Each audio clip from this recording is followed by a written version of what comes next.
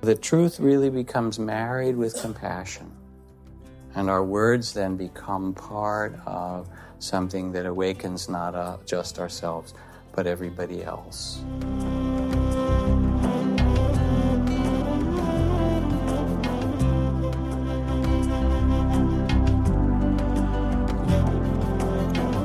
Welcome to the Jack Kornfield Heart Wisdom Hour.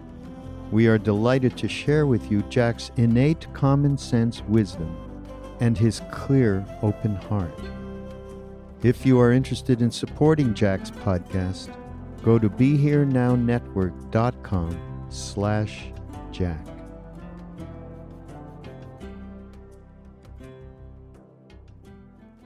Last couple of months, been working with a teaching called the Perfections of the Heart, or perhaps in other languages to describe them as our Buddha nature, as a description of our awakened state or awakened capacity. And these are 10 qualities that one could develop, if you will, but more importantly, they're aspects or qualities of our innate being that we can recognize and manifest in the world. And some of the ones that we've worked with include integrity and generosity, and patience, compassion. And tonight, the quality of the awakened heart that I'd like to talk about is the quality of truthfulness.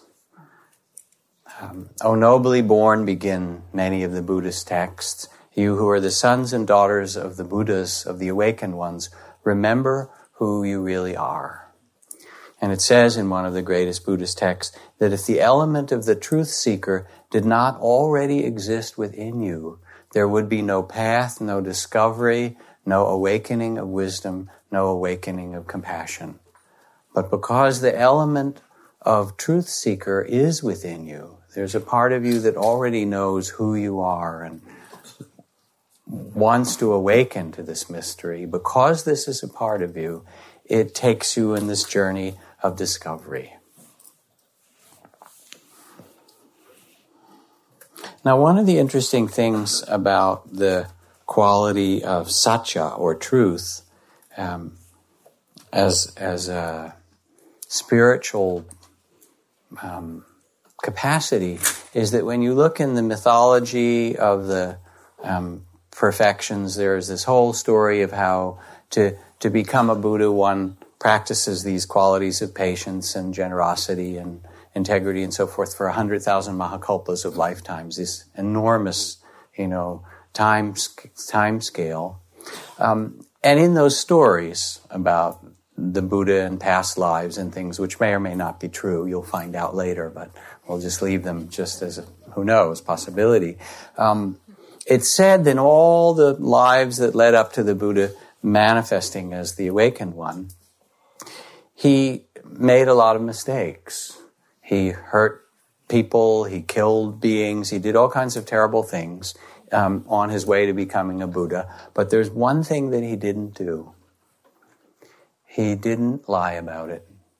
He told the truth about what happened, no matter what it was, good, bad, or in the middle. And this willingness to see the way things are, honestly, straightforwardly, and directly, is that which inevitably leads us to freedom. The last words of the Buddha in the story that's written of his death, when he turned to those around him, he said, "Make of yourself a light. Make of yourself a light. Like a lamp in a dark place, it doesn't matter how long the darkness has been there. As soon as the lamp is illuminated, it shows the way things are. Be a light unto yourself." So, if we're to awaken, if we're to live with integrity and freedom and compassion and understanding, we have to see very directly who we are, remember who we are, see the circumstances of this life, and see it clearly and deeply.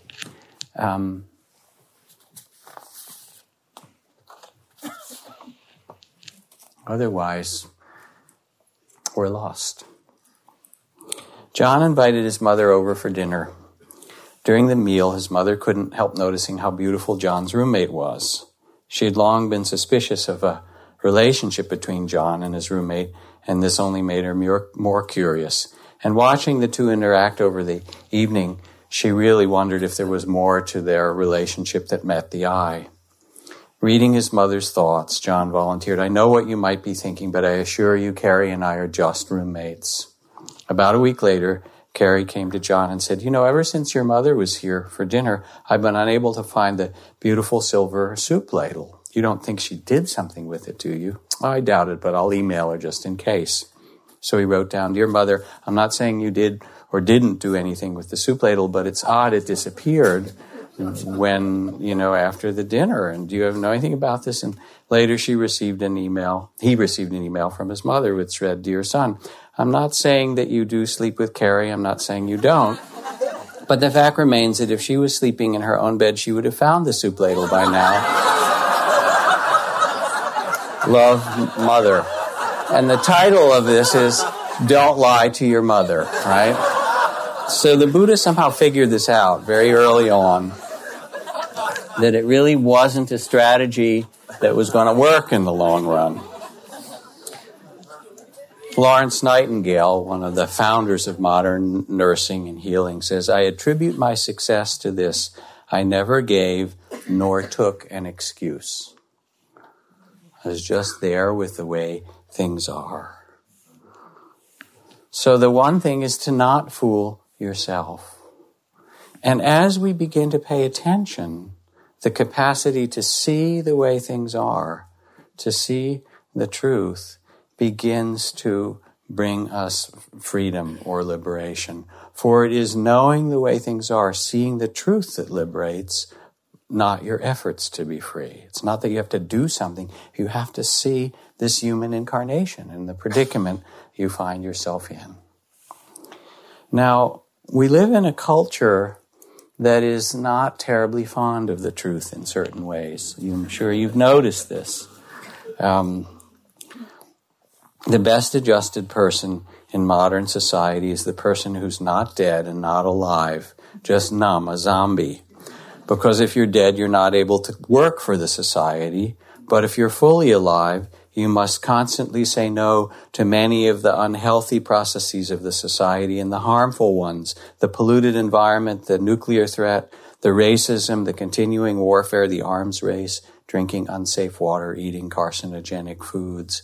Thus, it is in the interest of modern consumer society to promote the things that take the edge off and keep us busy with our fixes, keep us slightly numbed out and zombie-like.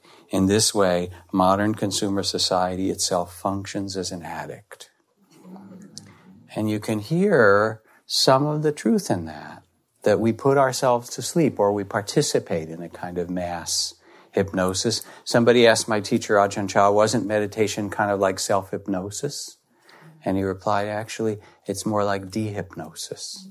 It's stopping, all the reactions and the thoughts and the ways that we get entangled and quieting the mind so that we can see clearly without all the advertising.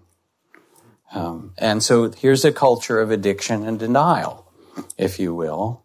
And the ads are phenomenal because, half of what they say aren't true. All the time we're barraged by stuff that's not true. Or do we want to talk about politics, or the news?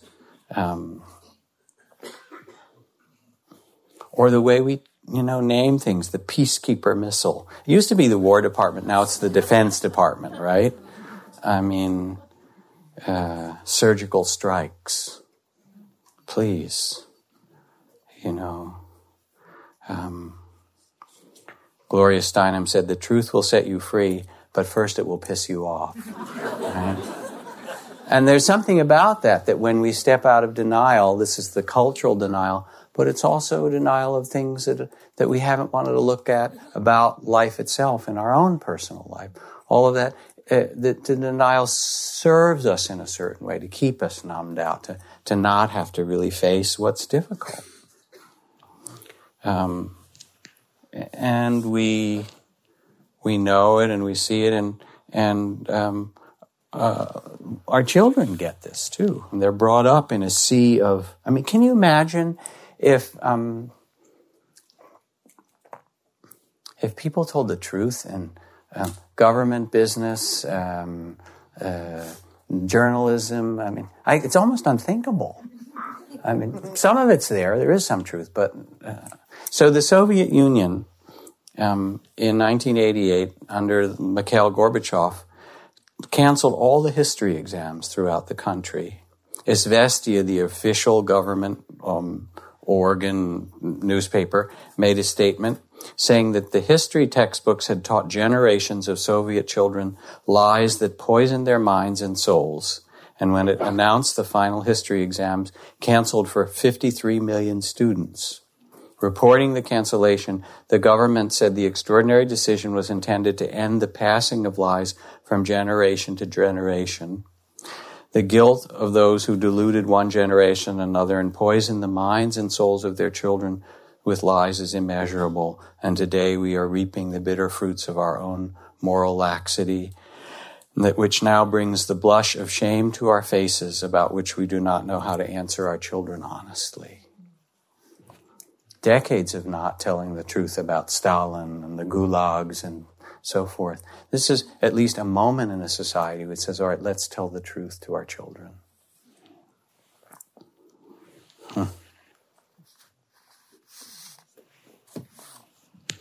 The following statements are written as they were found on insurance forms of car drivers' description of their accidents.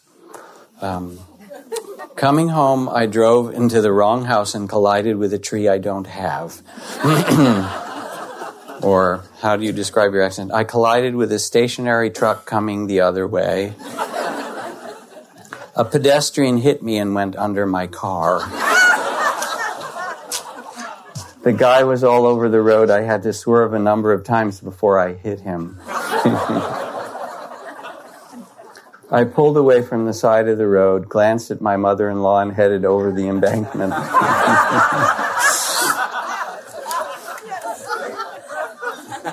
My car was legally parked as it backed into the other vehicle.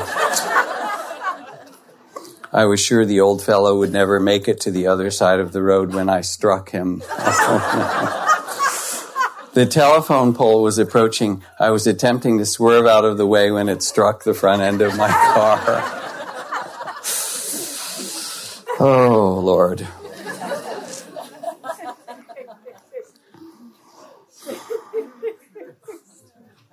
So there's this part of us that doesn't really want to look and doesn't want to see. It was the power of the Buddha, at least in the stories and the texts that are told, it was the power of the Buddha to give voice to the truth, to point to it, to see it. It's called the lion's roar, to say this is actually the incarnation and the reality into which you are born. I searched in vain for firm ground, for a place to stand, and then I realized I could not find a base that is changeless, for all is in flux, and change is the reality. One of his statements. Or the Buddha gathered his disciples around him in Rajgir, on the peak of a mountain, and on this particular day, he offered to them what was called the fire sermon. He said, monks and nuns, my friends, everything is burning. What is burning? The eye is burning, the ear is burning, the nose, the tongue, the body, the mind are burning. And with what are they burning? They are burning with the fires of greed and grasping, with the fires of anger and hatred, with the fires of ignorance.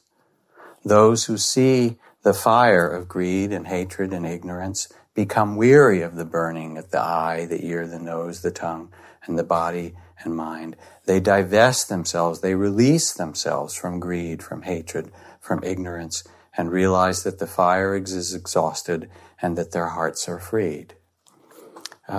That's also pretty tough medicine, to look at the way that we live in the world when we're entangled in grasping and greed and hatred and ignorance. And you say, well, what does this have to do with me? I see sort of clearly, perhaps. But if we look around the world as a whole, the continuing warfare and the continuing racism and the continuing destruction of the environment, those are fires. And those fires come from greed, human greed. They come from hatred, human hatred. They come from ignorance. So this is the kind of fire that humanity carries in a way that makes suffering. And when the Buddha said this, and as the story was told, these thousands of people listened to him, in that moment, many of them changed their whole lives. They heard this and they said, okay, this is not the way I will live. So there's a great power, not just to the telling of the truth, but the seeing of it. And one of the favors, Rumi talks about it in a poem. He says at some point, your old grandmother says, maybe you shouldn't go to school, you look a little pale. Run when you hear that. A father's stern lecture is better. We've been too busy accumulating solace. Make us afraid of how lost we can be. Pray for a tough instructor to hear and act and be with you. See what is. Completely don't run away. This is Rumi's advice. So again, this is kind of tough advice. But if we are to find that which is unshakable in ourselves, it means that we have to look at the world and to look at our own heart with a steady gaze and with a deep kind of honesty. Now, one of the things that helped me when I trained in the monasteries was that my teacher, Ajahn Chah, was a really straightforward and honest person. He would look at somebody, and if they were having a hard time, he'd say, are you suffering? And they'd say yes or no. If they said no, he said, oh, great, have a good day. And if they said yes, he said, must be quite attached. And then he'd laugh and kind of trundle off, and that was all, It was that simple for him, Or people would complain about the noise in the monastery, and because there was, some festival happening in the village nearby. And he would say, the noise is bothering you? The person would say, he said, I want you to answer a question. Who's bothering whom? The noise is just there. Who's bothering it? And just look at people that way. We went on a ride. We were invited to go to this little temple on the Cambodian border. And so he and I were in the back of this car. There was a young driver. And it was a 1.5 lane dirt road going through the mountains of this part of Thailand and the forest. And this young guy was just an insane driver. He just drove so fast and would skid around the curves, and Ajahn Chah asked him to slow down, and he hardly did. And the main thing was he'd go around these curves and you couldn't see what was coming. And once in a while, not that often, there'd be a big logging truck or a big bus, And I thought for sure I was going to die, and I'm holding on and, terrified really. And then I look over at Ajahn Chah and I see that his knuckles are white and he's holding on to, and somehow that was comforting. I don't know why, And finally, after about an hour and a half of that, we pull into the courtyard of this monastery, of this temple on the Cambodian border, and the car stops. The young guy opens the door and gets out, and we're just sitting there for a minute. And Ajahn Chah turns to me, and he smiles, and he said, scary ride, wasn't it? And I don't think he was afraid to die. I don't think it was that. But he was just naming it. This is the way it was. That was a really scary ride, and that's what it was. And the ability to say, this is the way that it is, it's like this, is enormously liberating. Our loss is like this. Our grief is like this. The conflict we're in is like this. The longing, the love we have is like this. Things are the way they are, and then we can respond to them. But this capacity of our awakened heart is to see the way things are, as if we could bow to and say, that was a scary ride, wasn't it? And this is, now my body is sick. This is a difficult illness, isn't it? It's the way things are. And that brings wisdom. And it also brings a compassion. Because you're a part of it. You're not like stepping aside and denying it and so forth. You realize we're all in it together. As W.H. Auden says, you learn to love your crooked neighbor with your own crooked heart. Right? There's some way that we face this is our humanity, the tainted glory of humanity.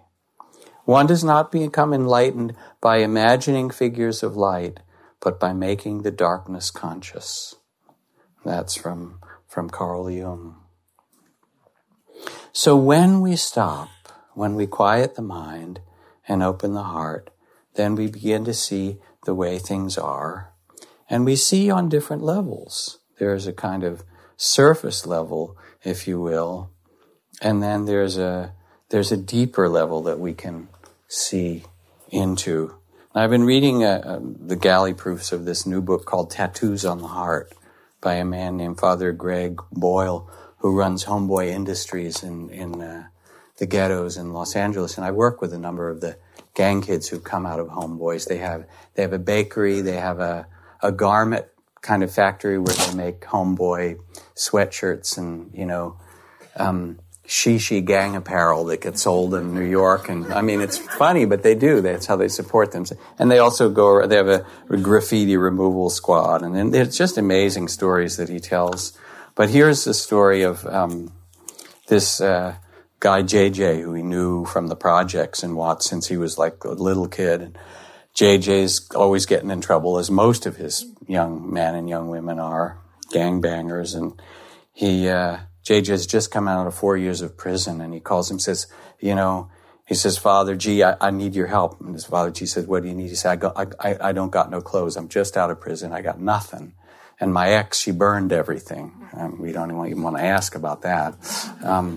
So Father Greg goes and picks him up and takes him to J.C. Penney's and says, you got $200 to dress yourself. And he gets all this, and he goes around the store and he's head is shaven and he's got all these tattoos and he's all, worked out with weights in the prison and stuff. And people start kind of moving away from him, whatever aisle he goes on. And he says, damn, Father G, do I look that scary? And Father G says, yeah, pretty much, dog. It's just like that's the way that it is, So then 3:00 the next morning, the phone rings and it's JJ. And he says what every homie says when they call me in the middle of the night, did I wake you? I always think, why no, I was just waiting for you to call, right? Hoping. But JJ's sober and it's urgent. He's got to talk to me. I got to ask you a question. You know how I've always seen you as my father ever since I was a little kid?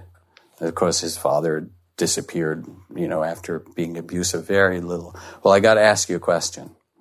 Now JJ pauses, and the gravity of it all makes his voice waver and crumble. Have I been kind of your son? Oh, hell yeah, I say. Wow, he exhales, I thought so. And then his voice becomes enmeshed in a cadence of gentle sobbing. Then I will be your son, and you'll be like my father, right? And we won't be separated, right? That's right, I say. And in this 3 a.m. call, JJ did not discover that he has a father. He discovered that he is a son. He is a son worth having. But that's really what he is asking. Am I worthy of being someone's son? And so there are levels to truth. When we meet with someone, we can meet their personality or the work that they do or the costume that they wear or the class that they're in terms of money or accomplishment. Or we can see them as Father G was seeing from the deeper level, from the soul level, from the level of spirit. And that capacity to see one another deeply is part of what it means to see the truth and to tell the truth. Who are we really? Another way of telling the truth, a story I tell often and regularly, of being with my Cambodian teacher and friend Mahagosananda in the Cambodian refugee camps. And particularly working in one camp, several camps, but this one, Sakeo, was the camp where 50,000 villagers had been more or less converted to be communists at gunpoint by the Khmer Rouge, and so much destruction and death, and then a lot of them poured over the border into this camp. And Ma Ghosananda got permission from the UNHCR High Commissioner of Refugees to open this little Buddhist temple in the center of the camp. 50,000 people in these little bamboo huts in a very dry, hot, flat rice paddy, without hardly any water or shade.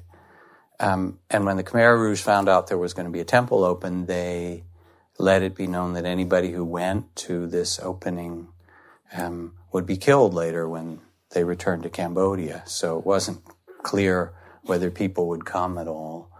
But he was this incredibly good-hearted, loving monk who was spared being killed. Most of his family and monastery were all killed, and because he was in Thailand for the worst of it. And so he went around ringing the bell once this bamboo temple was made, and in the central square, 25,000 people came. Half the camp showed up. And he sat there in this dusty camp looking out over a crowd of faces that were the faces of trauma and of loss, of people, one uncle and his two nieces who'd survived, a grandmother and two grandchildren. Everybody had lost family members, temples burned, schools destroyed. And I thought, what is he going to say to these people who've lost so much? And he put his hands together and he just began to chant to them the sounds in Cambodian and in Sanskrit that they hadn't heard for 8 years, in this beautiful kind of chanting tone. He began to chant one verse from the Dhammapada that says, hatred never ceases by hatred, but by love alone is healed. This is the ancient and eternal law. And he chanted it over and over and over, and pretty soon people started to chant with him, and after a while 25,000 people were singing, hatred never ends by hatred, but by love alone is healed. This is the ancient eternal law. And it was as if he was speaking a truth that was even bigger than their sorrows. Yes, there's destruction. Yes, there's killing. Yes, there's the things that have happened to you. And still, there is no end to this without love.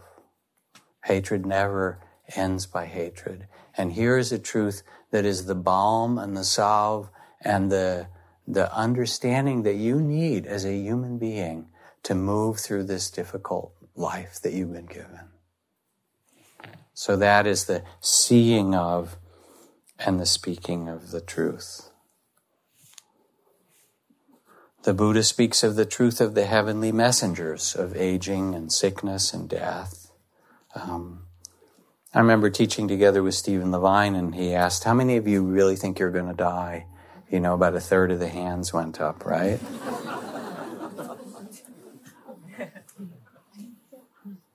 But it's true, isn't it?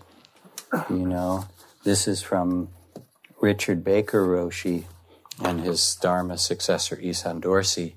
Richard Baker, Zen Center, used to tell his students, if you're with someone who's dying and you're not willing to trade places with them in that very moment, you're not really practicing Zen. So this is a pretty fierce, instruction. So when Isan Dorsey was dying of AIDS, who had a temple in the Castro, Baker Roshi came to visit him saying, I wish I could trade places with you right now. Don't worry, responded Isan, you'll get your chance. But to tell the truth or see the truth is to know that we're mortal. At least our physical and, our incarnation, our personality, all that stuff, it's limited. It's not going to last. Aging will happen. Not a surprise. Sickness will happen and death will happen. And, talk about denial. Well, sort of, right. But, we put it off to the side lest death makes a little gesture to us. But mostly, we don't. And again, I can hear Stephen's voice, Stephen Levine, saying, well, if you knew that you only had a month left to live, or a week left to live, who would you call? What would you say? And why are you waiting? What does it mean to live in the light of this truth? To live with our business finished, if you will, to be current with one another. This is another dimension of living with wisdom. To say, we don't know how much time we have.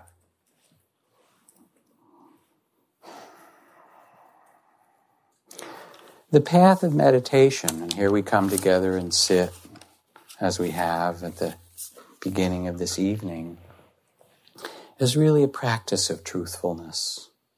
This quality, Dhamma vichaya means to see clearly or investigate or know the truth. And so we sit. And we sit with all that arises. It might be the truth of our loneliness or our longing. It might be the truth of this great love or creativity in us that wants to express itself. It might be the truth of feeling small and insecure, or it might be the truth of finding as we sit a connection with the world and really honoring that it's true in us. And so the levels of truth start to open and display themselves to us. And our task is to be present and say, this is the way it is, to investigate. Who are we? Because sometimes we feel separate, and we are in some way. We have different names and social security numbers and stuff like that. But that's only part of it. We also interbreathe with the trees of the globe and the atmosphere, and we have nervous systems that are all set to resonate in interpersonal neurological ways, so that our nervous system resonates the way a violin that's played here resonates the strings of the violin that's over there. It does. And we're not separate. In fact, we don't exist as a separate individual. That's another kind of truth. It's sort of an illusion, your separateness. This from Joko Beck, a Zen teacher. She says, we're rather like whirlpools in the river of life. In flowing forward, the river or stream may hit rocks, branches, irregularities in the stone and cause the whirlpool to spring up. Water entering the whirlpool quickly passes through and rejoins the river. And for a short period, it seems to be distinguishable as a separate event. The water and the whirlpools seem separate, but it's just the river itself. The stability of a whirlpool is only temporary, and the energy of the river of life forms living beings, humans, dogs, cats, trees, plants, and then what held the whirlpool in place is itself altered, and the whirlpool is swept away, re-entering the flow. This is how it works. Kalu Rinpoche says, you live in illusion and the appearance of things. There is a reality, but you do not know this. When you understand, you will see that you are nothing, and being nothing, you are everything. That is all. That's also a kind of potent medicine. There is a reality. When you understand this, you will see that you are nothing. And being nothing, you are everything. And we've all had this experience. We all know it. Walking in the mountains or making love or, listening to amazing music or the birth of a child or getting high on something or other or whatever. But you know that the sense of separateness is only one part of the truth of this existence. And if we cling to that alone, we're lost. But if we know this amazing thing that we are both separate and connected, then again, from this truth, wisdom, graciousness, understanding grows. And we're asked as we sit and quiet the mind, open the heart, to really see this, to know what is true, the way that it is.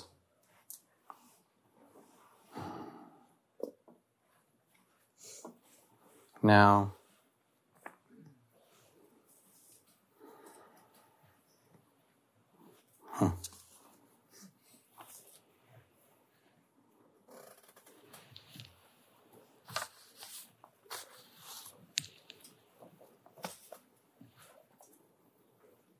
If we want to explore this quality, another way to look is at its opposite. From Michael Ventura, he writes, "The people you have to lie to own you. The things you have to lie about own you. When your children see you owned, then they are not your children anymore. They are the children of what owns you. If money owns you, they are the children of money. If your need for pretense and illusion owns you, they are the children of pretense and illusion. If your fear of loneliness owns you, they are the children of loneliness. If your fear of truth owns you, they are the children of the fear of truth." The consequences of not being able to tell the truth to ourselves is that we then both can't live with the real courage and wisdom of life, and that we shape the lives of those around us without that courage.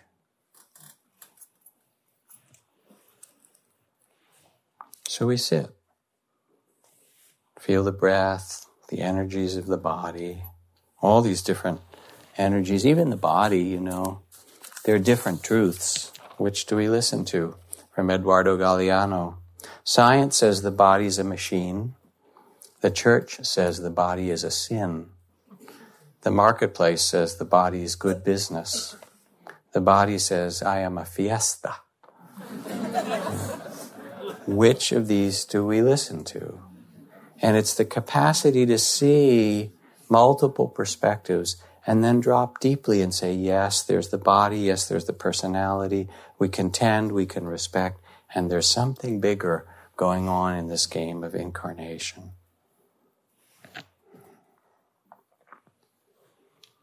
And what really matters to you? In the end, when we ask the questions at the end of life, they're not very complicated. Did I love well? Did I live fully? Did I learn to let go when it was time? Because otherwise you get a crash course at the end of life. It's better to learn how to do it as you go along, as things change. Not very complicated. And you find that your ability to bow to what is, to be with what's painful, and to be with joy, because for some people happiness is also difficult. We're really loyal to our suffering, and we don't want to admit that we can feel joy or happiness.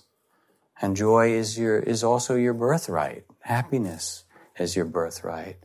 And to allow it and to honor it and to feel it is also a part of the truth. To live in joy even in the midst of difficulty, says the Buddha. To find a free and joyful heart as the Dalai Lama or Mahagosananda exemplified, or, to find that sense of freedom. You are free, and no one can take your freedom from you. Nobody. And no circumstance. There is Nelson Mandela walking out of 27 years of Robben Island prison with such magnanimity and graciousness and dignity and compassion. Now he's 91 years old, and he's still the lion of Africa because of his big heart. And that freedom is yours, and no one can take it from you. There's a truth to explore. And these aren't things to take and believe. These are things to find and know in yourself. What is freedom? Who am I really? What makes happiness? Does happiness come from clinging and grasping? Or does it come from love? From openness? Look into the truth for yourself. And gradually you practice. You sit, you pay attention. It's as if you come into your own Buddha nature. You say, yes, I sit as the Buddha and I can see the world from the heart of wisdom. This is the way it works. Because it's fleeting. Thus shall ye think of this fleeting world, it says in the Diamond Sutra. A star at dawn, a flash of lightning in a summer cloud, an echo, a phantom, a rainbow, a dream. It changes so quickly. Now, when you work with truth, there's another really important teaching that the Buddha offers when he speaks about truth, and that is in giving voice to the truth, mostly this is about seeing what's true in yourself and in this world. But in giving voice to the truth, one must speak in due season. One must speak honestly. One must speak with kindly intent. One must speak with loving in the heart. One must speak to the benefit of the other. So it's really learning how to speak, even that there's a kind of brutal honesty that we know about as well that's not particularly helpful, because we are already so critical of ourselves and of one another. And that's not the truth. That's something much more superficial. But to be able to say that which is true and even that which is difficult, if it's said in due season, if it's said for their benefit, if it's said with a kind intention, if it's said, in a gracious way, it makes all the difference. So the truth really becomes married with compassion.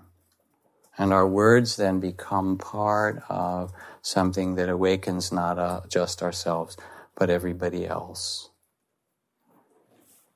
Another story from Tattoos on the Heart from Father Greg. Let's see if I can find this here.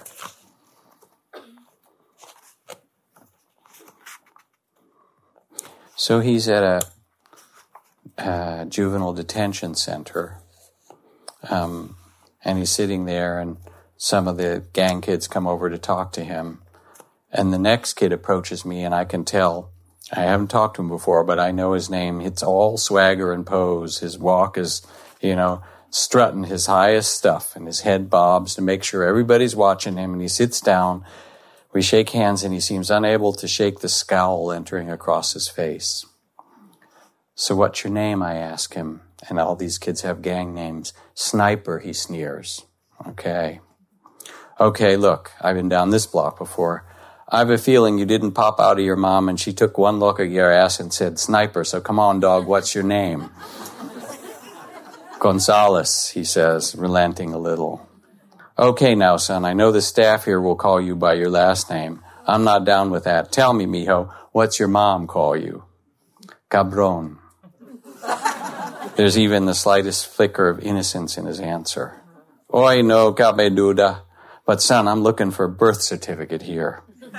The kid softens as I laugh. I can tell it's happening, but there's embarrassment and a newfound vulnerability. Napoleon, he manages to squeak out, pronouncing it in Spanish. Wow, I say, that's a fine, noble, historic name. But I'm almost positive that when your Jatifa calls you, she doesn't use the whole 9 yards. Come on, mijito. Do you have an apodo? What's your mom call you? Then I watch him go to some far, distant place where he hasn't been recently, a location he hasn't visited in some time. His voice, body language, and whole being are taking on a new shape right before my eyes. Sometimes, his voice so quiet I lean in. Sometimes, when my mom's not mad at me, she calls me Napito. And I watch this kid move, transform from Sniper to Gonzales, to Cabron, to Napoleon, to Napito. We all just want to be called by the name our mom uses when she's not pissed off at us.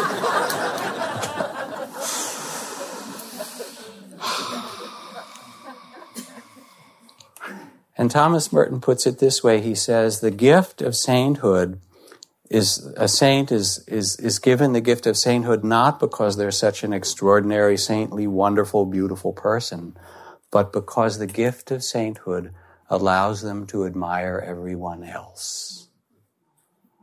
And so this is a different kind of seeing of the truth, to see the secret beauty behind the eyes of every being that you meet. And then the hard part is to see it in ourselves, because there is so much shame, and that was in the first Father Boyle story that I read. I don't have any clothes, and no one would accept me as a son. But we do that to ourselves also. There's unworthiness and shame, and to see the beauty in another, and then to see the Buddha in yourself. And how would it be to walk and move and interact in your world and bring forth your creativity and your love and your gifts from the place of your Buddha nature, from the place of dignity and compassion and courage and clarity that's there in you. It's as there in you as it is in Nelson Mandela. And it's as trustworthy.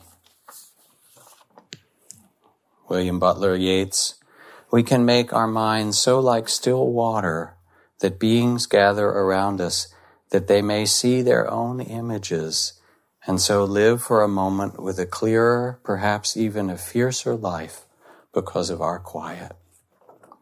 And that kind of mirror is really what that story of Father Greg was talking about, that he could be still enough with that young man, that he could be and fierce enough in that stillness, that he could be a mirror in which that young man could again see his beauty. And I know, working as I have at certain times with these young guys, and sometimes young women too, that the thing that saves them is if somebody has seen their beauty. It might be an old grandmother or an uncle or somebody who worked, as the custodian at their school, but somebody had to have seen it for a moment and gotten it reflected into their own eyes. And then there's a seed of knowing that's awakened in them somehow, and it becomes a lifeline. But we need it as well. We need that mirror. We need to be able to see ourselves in that way. We need to tell the truth of who we really are at our best and most beautiful and most dignified and most noble. And it's not that you don't have your problems. I know about that, Me too. It's just part of it. But it's not who we really are. C.S. Lewis writes, a man can no more distinguish the glory of life by refusing to honor it than a lunatic can put out the sun by scribbling darkness on the walls of his cell.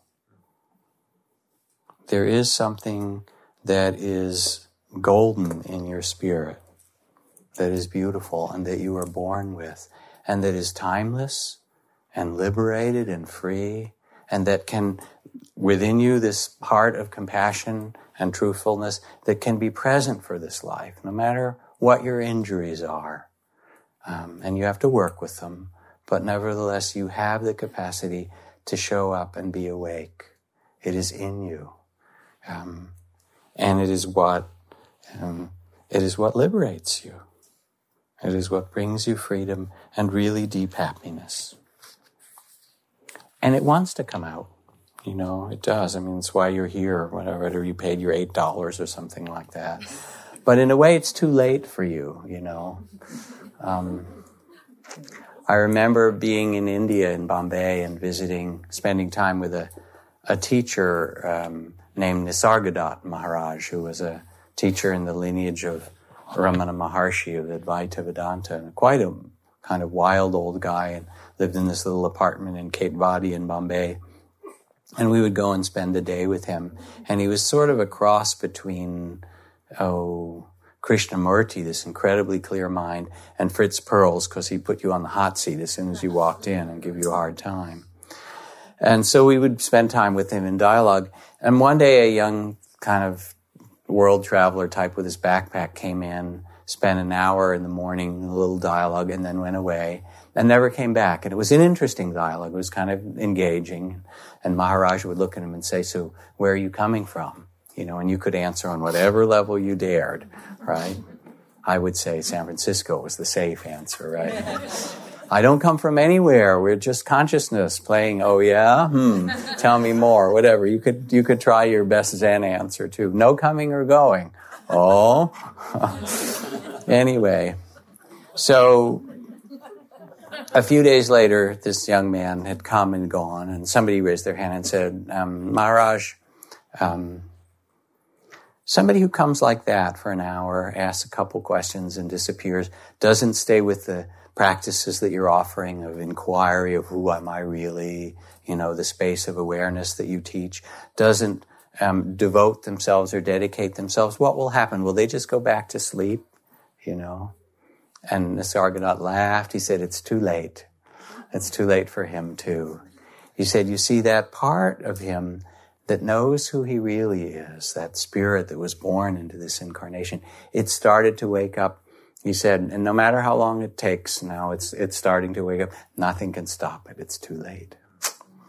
So the same for you, my friends. Too late. I mean, what are you going to do? Go back and cultivate greed and hatred? Come on, It just doesn't work so much anymore, really, does it?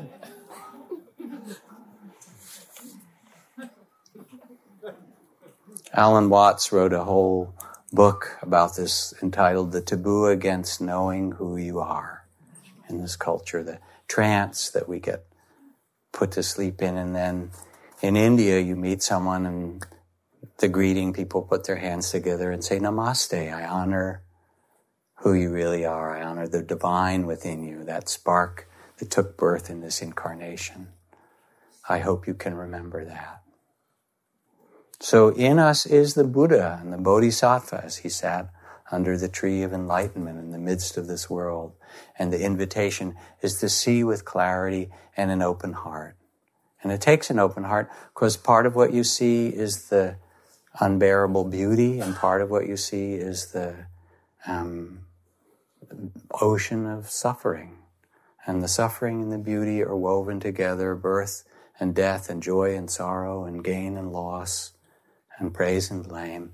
And they're the fabric of incarnation. So it takes a kind of courage. But you have that courage, and you can see. Sansanim, Seungsan Sansanim, who was a wonderful Korean Zen master with whom I studied over a number of years, wrote a poem. He said, once a great man, he wrote the poem when he was in India at the Mahabodhi temple where there's the great-granddaughter tree of the Bodhi tree of the Buddha's enlightenment, or so it's said to be. It's that spot, and there's this huge tree. And he said, once a great man sat under this tree, saw the morning star, and became enlightened. He absolutely believed his eyes. He believed his ears, his nose, his tongue, his body, his mind. The sky is blue, the earth is brown. Things are as they are, birth is birth, and death is death. And when he saw things the way they are, his heart was freed. This is your invitation as well, to see the way things are, the measure of sorrows, the extraordinary beauty, and to take your seat in the midst of it as the Buddha and say, yes, this, and then to give yourself to this world from the place of your own truthfulness and deep wisdom.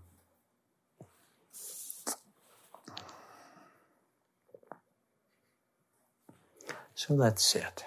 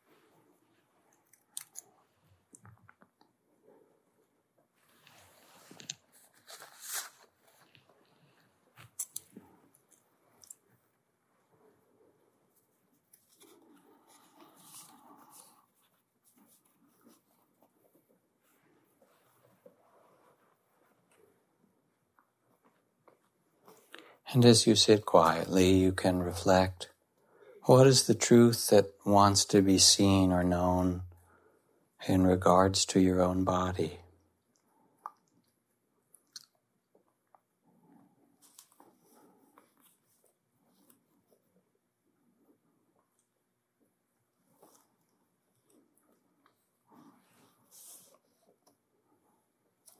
What is the truth that wants to be known or seen in regards to your heart or mind?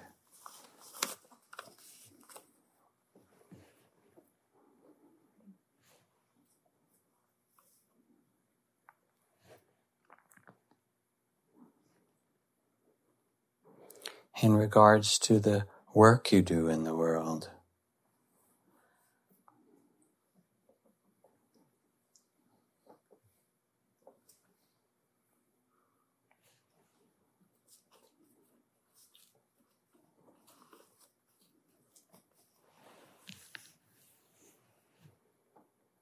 In regards to what you have to offer to this earth.